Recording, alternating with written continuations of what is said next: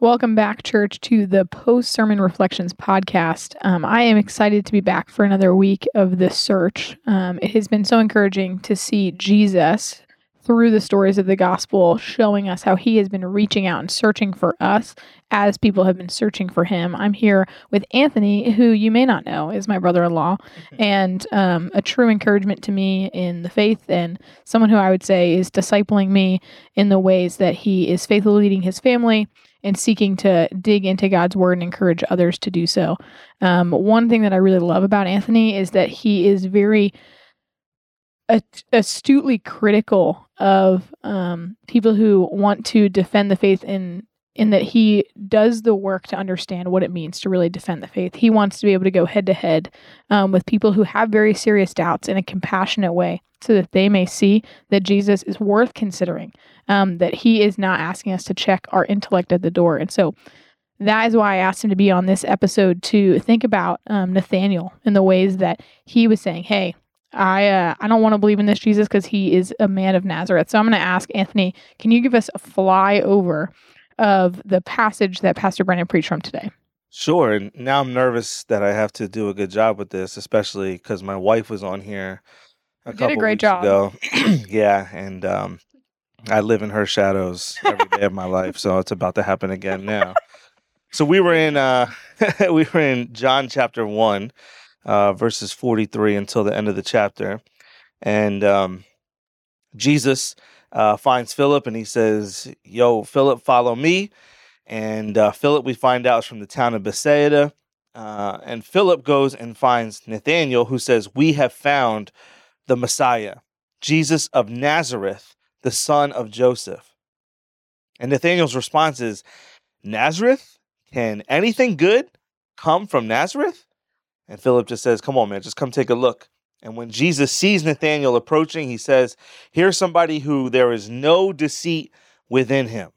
And Nathaniel asks him, well, how do you know me? And Jesus says, I saw you while you were still under the fig tree before Philip even called you.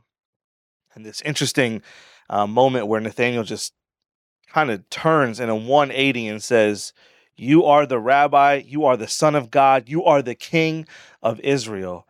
And Jesus says, you believe because I saw you under the fig tree. I'm going to tell you something. You're going to see heaven opening up and the angels of God ascending and descending upon the Son of Man. So that's kind of just a quick snapshot of the text. That's so good.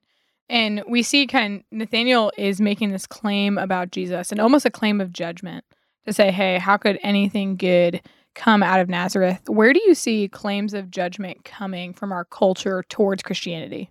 Sure. So, I mean, we have seen throughout the history of Christianity, even during the Roman Empire era, people were viewing Christianity as a less than. To have a savior who was crucified was a foolish idea. We see all the way up until the Reformation era, Catholicism having a real tight grip on Christianity, and I would say giving a subpar version of Christianity. And then when the Reformation takes place all the way up until the 1800s, I mean, the gospel has always been looked down upon in some form, at least the true gospel, really believing in the crucified and resurrected Christ. And today we see it in all over the universities. We see it in Europe, in much of Western culture. We just see that Christianity is viewed as a subpar worldview to be tenable to. And it's outdated. It might have been good for a different time, but today it's obvious that there is no God, and to say that there is one would require you to be a fool and to check your intellect at the door. Yeah. One question that I had thinking about kind of our cultural moment is saying, like, do you think that is just a smokescreen for people to not take account, like to not be accountable for their actions as much as like I feel like I find that sometimes it's a smokescreen for people. And for you, how do you kind of decipher when you're talking to someone if like there really are intellectual objections versus well, if I believe that this God is true, then I have to change my sexual ethic. Or if I believe this God is true, then like I am not the God of my own life. Sure. So two things I would say to that. Romans 1 tells us that all people know the truth about God, and we have exchanged the truth about God for a lie. Not because we're less intellectual than anybody else, but because that's what we want. We want to live in a lie. That's what our flesh wants, because if we can suppress the truth, then we can live how we want to live, and we don't have to live according to God's standards. The second thing that I would say is that Christianity, and I would say Christian people, run the gamut of intellectualism. So you have people that are very simple people, live very humble and simple lives that have embraced the gospel. And then you have people who are highly intellectual that have also embraced the gospel. So the difference between embracing the gospel and not embracing it is not a level of intellect, rather an issue with the heart itself. That's so good. That's really helpful, because I think it is helpful to recognize that kind of that base objection is that we don't want to receive God as king. And we're going to find ways, whether that be in arguments, to say, hey, I want to believe this rather than believe that God is true and that his word is true. When thinking about Nathaniel and Nathaniel's claim that there's nothing good that can come from Nazareth, and then Jesus' response to them, what do you feel like we see in Jesus' response to Nathaniel?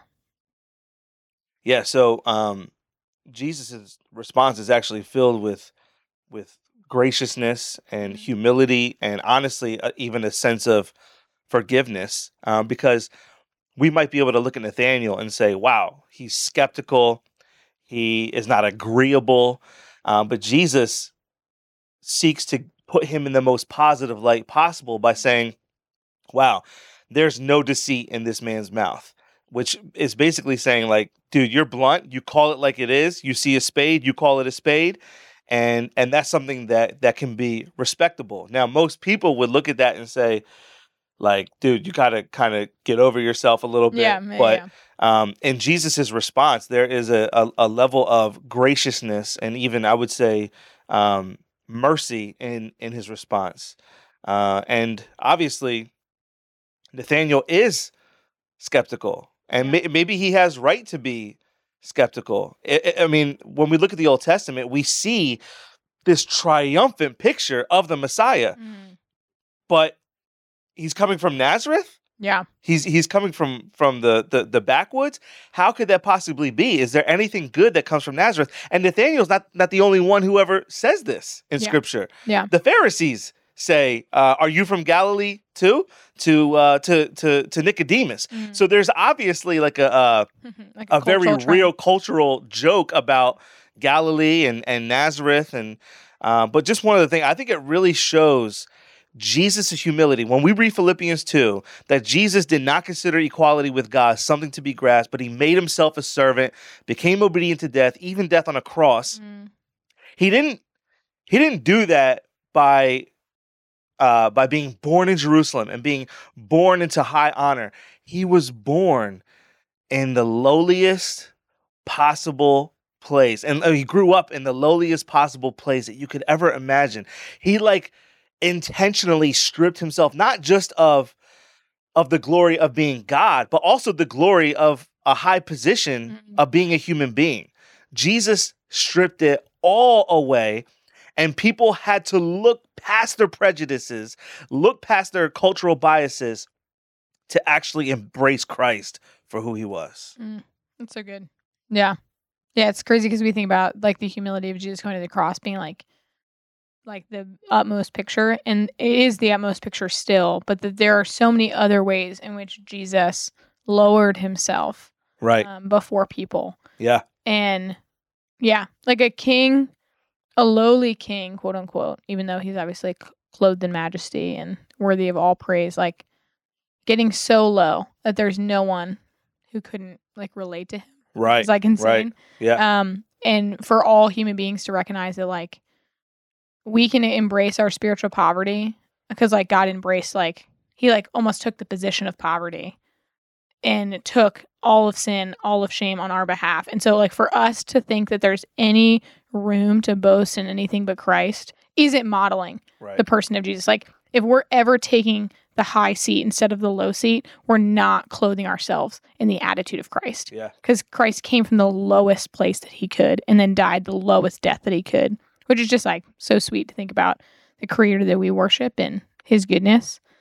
In thinking about Jesus's response to Nathaniel, what do you think a believer should be thinking when they're meeting a skeptic? Like, how does Jesus model for us how we can respond to someone who's skeptical in the faith?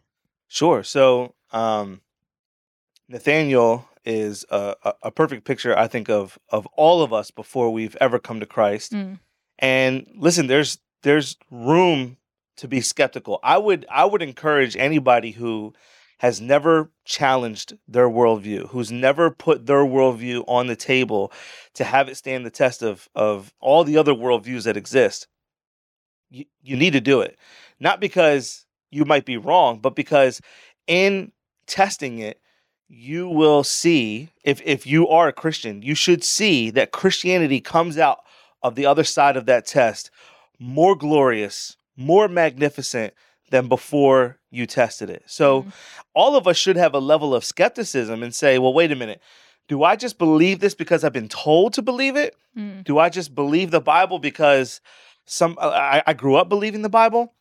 And I think all of us have to have a moment where we humbly say, okay, let me put this on the table and see what comes out on the other side. Yeah. And we have to respect people who are skeptical against Christianity, because that should be something that we've walked through our own selves. Yeah. If we've never experienced skepticism, then I would say that our faith has never experienced challenges that the world might be able to present. And so therefore, we are less equipped to deal with skeptics. Yeah. So we should realize that skeptics in general are people who are made in the image of God, deserve honor, deserve respect and dignity. And it's our job to present not just the intellectual level of the gospel, but also the heart, the thrust, the posture of the gospel, and that we are all sinners in need of a savior. But that shouldn't be done with ignorance. It should be done with as much intellectual capacity as we can hold. That's so good. That's so good. Yeah, it's not. We don't have the right to just like also check our our intellectualism, quote unquote. Yeah, that's it. Yeah, there it is. At the door, just because we have trusted in the gospel. Meaning, our trust in the gospel should actually make us want to worship God with our minds even more. Does that make sense? Like, It should have us pursuing understanding Him better and understanding the world in which He placed us and the people in which He came to save. Yeah. And so, like, our pursuit of helping make the gospel understandable, obviously praying that God opens blind eyes, because it's Him who does that work.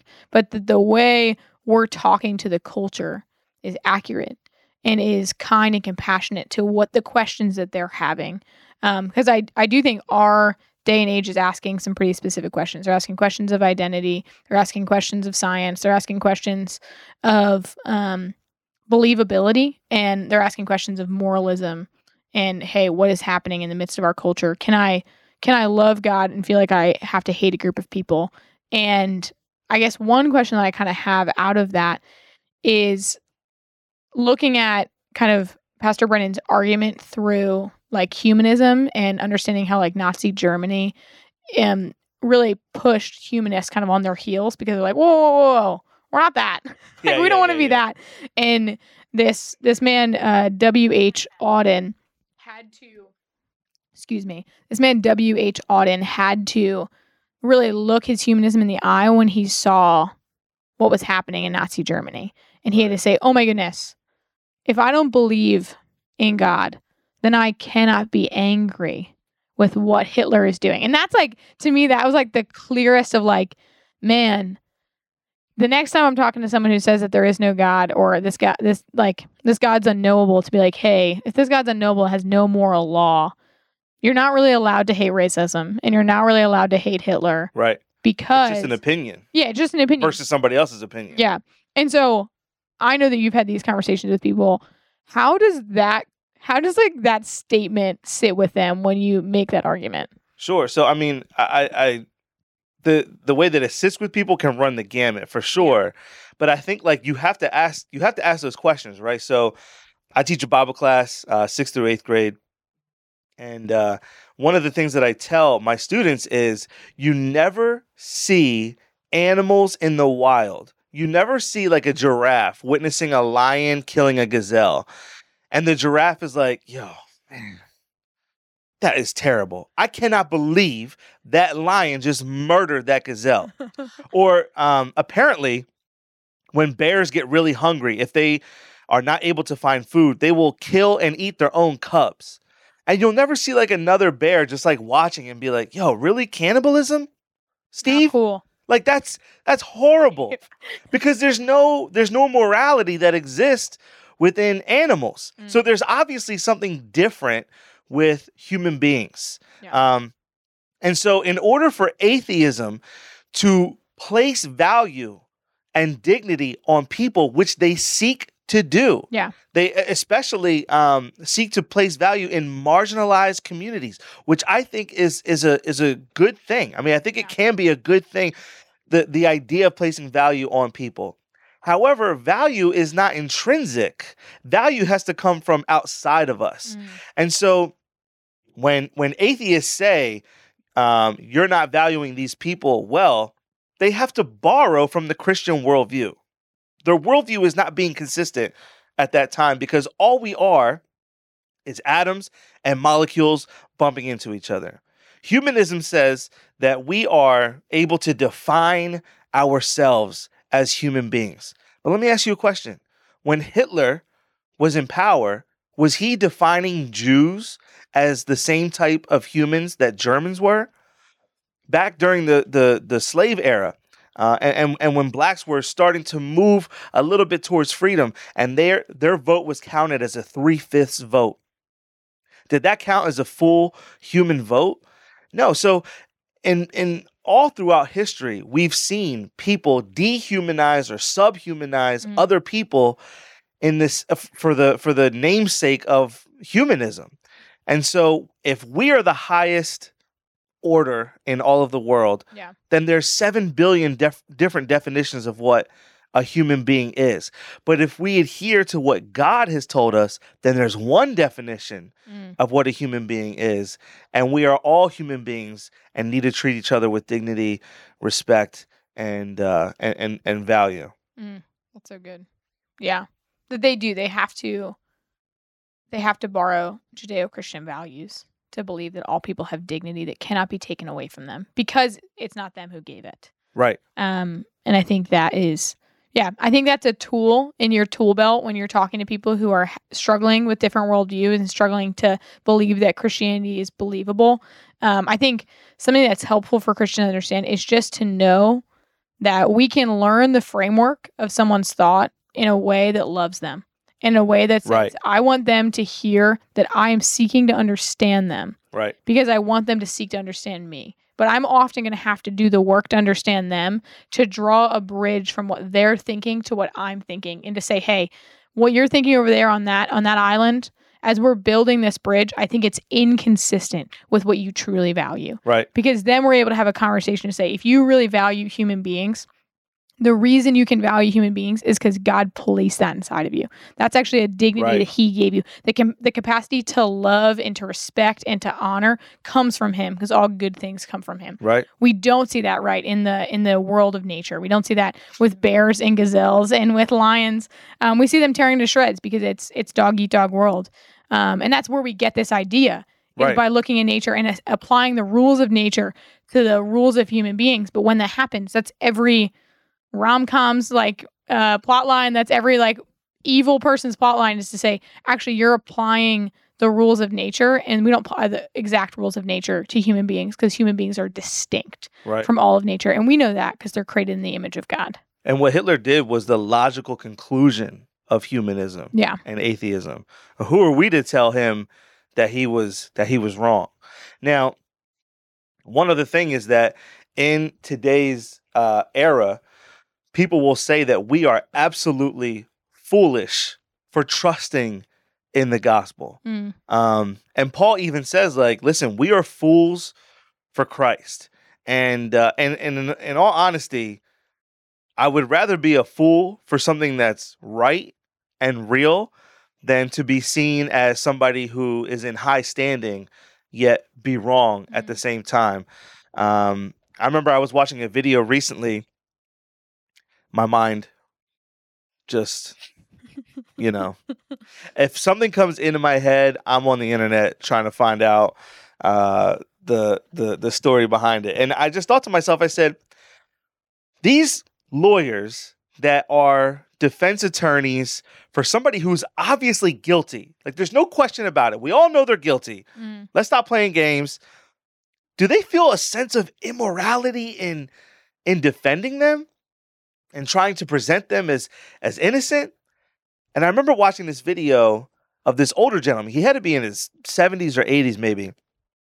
And he was explaining that he was on a team of attorneys representing this guy who was so obviously guilty. And there were a couple times that he had to speak in front of the judge. And he would literally be embarrassed. He was red in his face for what he had to present to the judge. And he felt like such a fool.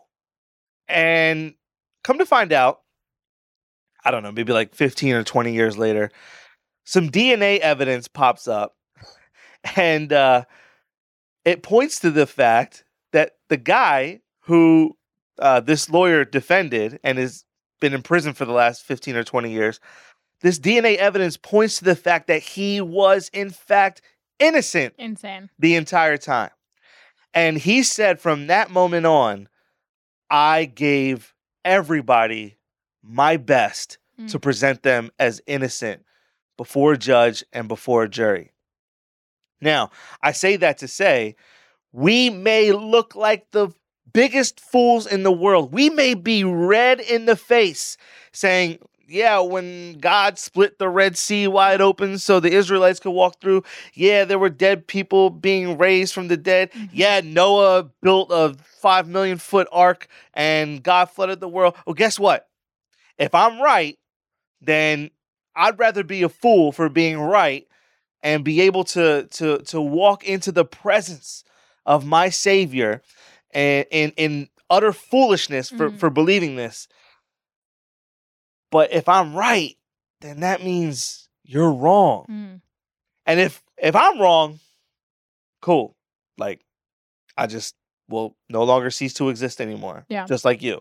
Yeah. But if you're wrong, then there's accountability to be had. I'll just say one more thing really quickly. I know people are like, yo, is this boy gonna stop talking? No, absolutely never. Let me tell you, I live next door. Ruth, if you and I are standing in front of a cliff and I say, hey, Ruth, what do you think's gonna happen if we take a step off the ledge? And we start talking about it. And I say, well, I think that I'm gonna float away and become one with the stars. And that's going to be what happens to me. And you say, yeah, and I actually think if I take a step off the ledge, I'm probably going to hit the bottom and not survive. And I wholeheartedly, sincerely believe that if I step off the ledge, I'm going to float away and become one with the stars. It doesn't matter what I sincerely believe to be true, because the reality is that gravity exists. Yeah. And if it exists for you, then it exists for me as well. And if we both take a step off the ledge, it doesn't matter the sincerity of our belief. The reality, the truth of the matter will take over. And here's the point.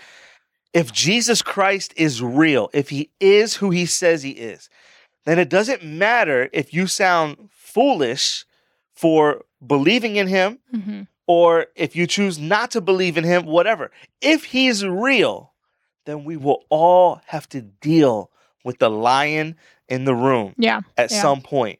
And we can deal with him now in our own lives and come to him, or we can face him in our death. Yeah. And that's a place that I don't want to see him for who he is for the very first time in judgment. Yeah. So I really believe that with both Christianity and atheism, faith is required for both worldviews. Yeah. To say that all of this universe came from nothing, not blank space, because blank space is something, came from absolutely nothing. This is what we have today. Yeah. And you're going to tell me that takes less faith Yeah. than believing that it came from an eternal cause? Mm. So listen, we all sound foolish when we're trying to figure this thing out. Yeah. I'd rather err on the side of being foolish for a God who loves me. Yeah. A God who's created me with intention. And ultimately, I truly believe that when we put all of the worldviews on the table, Christianity is the only one that makes sense. And every other worldview that ascribes value to anything in this life has to borrow from the Christian perspective. That's so good. I remember having a conversation with a man. I was about to get on an airplane, and we walked away. We were disagreeing about aspects of the Bible. And I walked away, and the last thing I said to him, I said, both of us are betting on something right now, and we're going to find out in the end who is right. And I shook his hand, and I said, I pray that you bet on my team, because I'm nervous. I'm nervous for you on your team. And there's a reality, that faith exists in any discussion of what we believe when it comes to the beginning of the end, because we weren't there. We weren't there in the beginning, and in the end, we will be there, and we'll be facing judgment, or we'll be facing nothingness. I think Joe Ellis was there in the beginning. Stop that. You're a nightmare. I don't know if he listens. I hope so. I hope he listens and heard that joke. Goofball. Well, I would love to hear just one challenge or one encouragement you have for our listeners, kind of based off our discussion. We're going to wrap this up. Sure. So I would say that when you look at the people that Jesus chose to be his disciples, none of them were the intellectuals from Jerusalem. None of them were in high-class positions, but that doesn't mean that there weren't intellectuals who did end up following Jesus. But they had to reckon with their own biases, prejudices, and worldviews that stood in contrast to Jesus. That's why I love Nicodemus. Nicodemus was a Pharisee who approached Jesus at night, in the shadows of the night, and kind of whispered in his ear, asking him a few questions. And then by the end of Nicodemus' story, he's out in broad daylight, proudly proclaiming to be a fool for Christ. So just be encouraged that if you are a person who has not identified as being an intellectual, you can become a part of the family of Christ. There is room for you. However, I would say that if we are Christians, that we should not just exclude the intellectual aspect of our worldview. We should be diving in not only to the richness of theology and the richness of our beautiful worldview that God has gifted to us, but also diving into what are other people believing. Pray to God that as you walk through those worldviews, that he holds you, that he keeps you, and that he just does not let you wander off into believing those worldviews. But how can we evangelize the world around us when we don't know what the world around us believes? 1 Peter 3 says to do it, to defend your faith with gentleness and respect. So we should always do that. But I think that we as Christians need to, we can be non-intellectuals, but we shouldn't stay there. We need to fill our minds with the things of God so that we can be excellent evangelists in our community. Yeah. To know him is to love him, and to love him is to know him. In the continued pursuit of, anytime I seek to defend my faith, or anytime I do any sort of evangelism, it proves to me that Christ is worthy of all my worship. Every time I stick my neck out there and have an awkward conversation with someone who doesn't believe or is questioning my beliefs, I say, Lord, I experience your trueness as I in faith defend what you've shown me about yourself, because you're so good and so worthy to proclaim. Yeah. And I would love if you close us out in prayer. Absolutely. Father in heaven, we thank you for this day. We thank you for this sermon. We thank you for this text that you've given us to help illuminate in our own hearts and minds the necessity to be Christians who are strong, who are loving, who are forgiving, merciful, compassionate to those around us. And we thank you for choosing your disciples, Jesus. And we thank you that that we are able to be a part of the legacy of of the gospel that you have given to us. So I pray, Lord, that you would embolden us, that you would strengthen us, give us the courage to be fools for Christ in a world that is so hostile towards the gospel. But let us do it with gentleness and love and respect towards our neighbor in hopes that they might come to know you. In Christ's name we pray. Amen. Amen. Thank you so much for joining us today for this conversation. I'd ask that if you are being blessed by this, that you would share this, but also that you would subscribe so you receive notifications to get the next episode. It's such an encouragement to get to see believers think well about what God is doing in the hearts of those who are searching after him, and be encouraged that he is searching after us. And so we ask that you would be blessed.